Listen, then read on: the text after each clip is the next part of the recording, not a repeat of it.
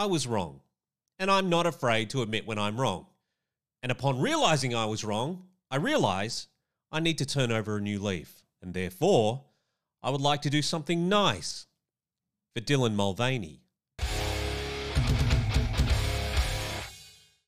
Alright mate, it's Matt again. Thanks so much for checking out my channel and this video. If you do want to help me out, please do hit subscribe. I know it's a punish to create an account, but it would really mean a lot to me as I'm trying to reach 1,000 subs on this platform. Now, after the whole Bud Light controversy, Dylan Mulvaney went dark on social media for a couple of weeks, but Dylan has popped up again and released a quick little video that I'm only going to play a portion of because Dylan said something very, very interesting. Notice I'm being very careful with my language because the primary place that I upload these videos to is YouTube. And they've got certain laws when it comes to this individual specifically. Anyway, so what did Dylan say? Like the articles written about me using he pronouns and calling me a man over and over again. And I feel like that should be illegal. I don't know. That's just bad journalism. Okay, so what Dylan is saying there, that if somebody misgenders Dylan in an article or I guess in real life or maybe on their YouTube channel, that it should be illegal. Well, Dylan, I've got some fantastic news for you, Dylan. What you should do is you should move to Australia. Specifically, you should also move to Victoria, Australia. Maybe to the city of Melbourne, because then your dream of it being illegal to misgender you would become a reality. I'm not lying.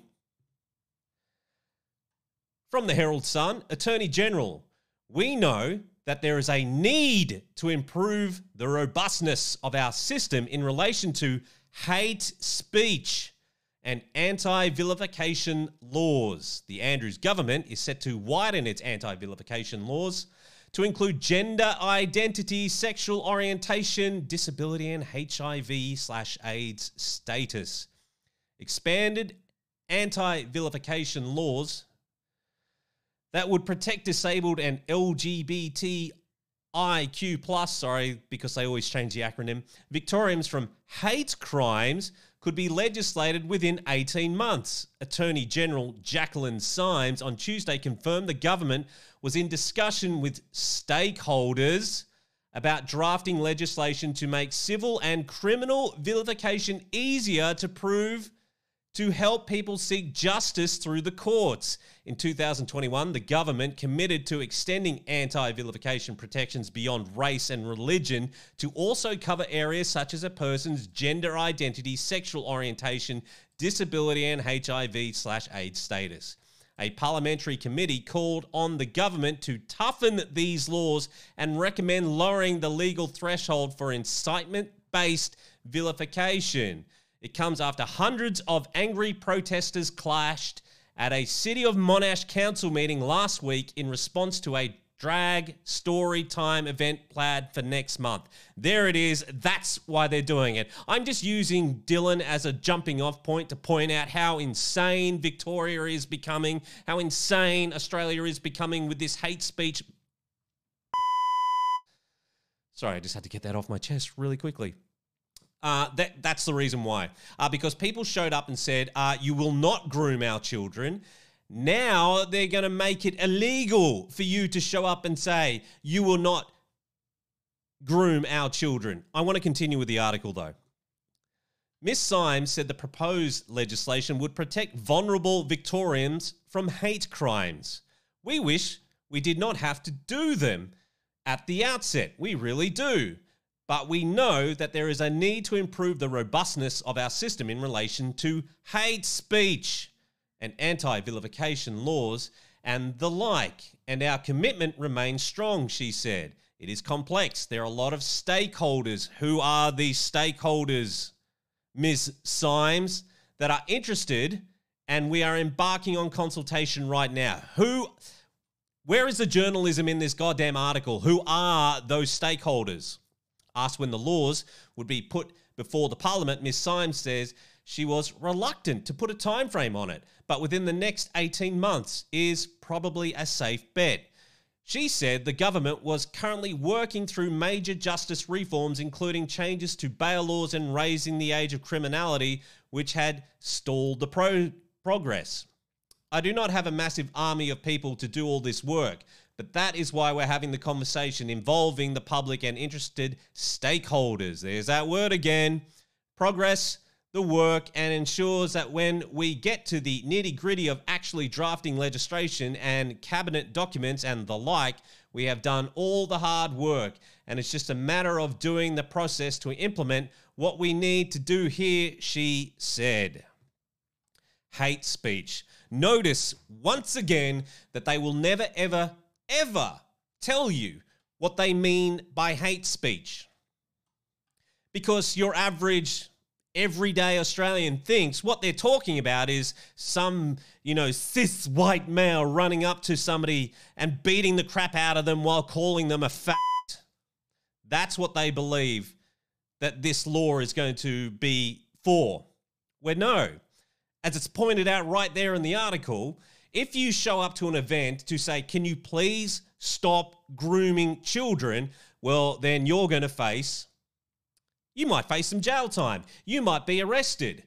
If you don't believe me, well, somebody that Dylan Mulvaney might hold up as a hero, as an OG, as a pioneer, if you will, of trans activism on YouTube. I didn't realize this, actually moved to Australia and has decided that they want to start competing in women's sport. And what happened when that happened? And somebody said, hang on a minute, this isn't right. Police warn woman over comments about trans activists as e-safety commissioner continues censorship rampage. This, by the way, coming from Redux, a feminist news and opinion outlet. Who would have thought I would be reading from that sort of a place? But they're okay. An Australian woman was reported to police after making posts on social media about a male who identifies as transgender participating in the Women's Football League. Kira Lee Smith was visited by New South Wales Police after speaking to the media about Riley Dennis. That's who I'm talking about. Riley Dennis. Do you remember Riley Dennis? Riley Dennis is famous for saying, and I'm paraphrasing here, but the context is right, that if you have a genital preference when it comes to your dating, then you're a bigot. That's what Riley believes. So, for all of you people who fall under the rainbow flag who are saying that this sort of legislation is a good thing, especially if you're a lesbian, if you don't want to suck the female well, Riley thinks you're a bigot. And if you express that opinion, well, people like Riley and the state of Victoria might consider that hate speech, and you could get a visit from police as well.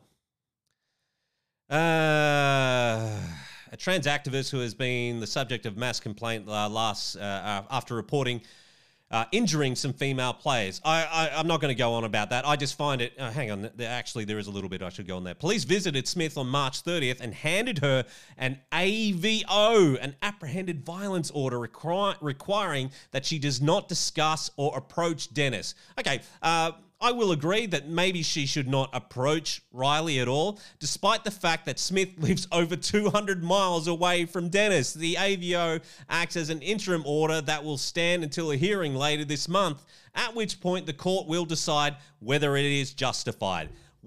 Welcome to Australia, everyone, where every single time we sing our national anthem, we lie to ourselves.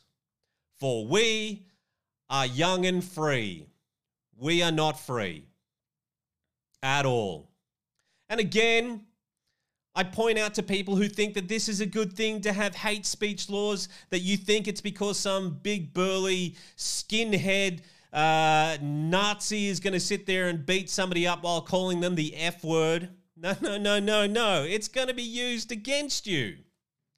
Because one day, there'll be a big burly bloke in your child's changing room because that's the gender they identify with. And not only that, because this stuff is getting out of control, it's the age they identify as well. Oh, it's coming. And you can laugh it off all you want, but you know it's coming. And when you complain about it, you will be the ones who get a visit from the police. Not the pervy pervert who's in there with your very young son or daughter. No, no, no, no. You will get the visit.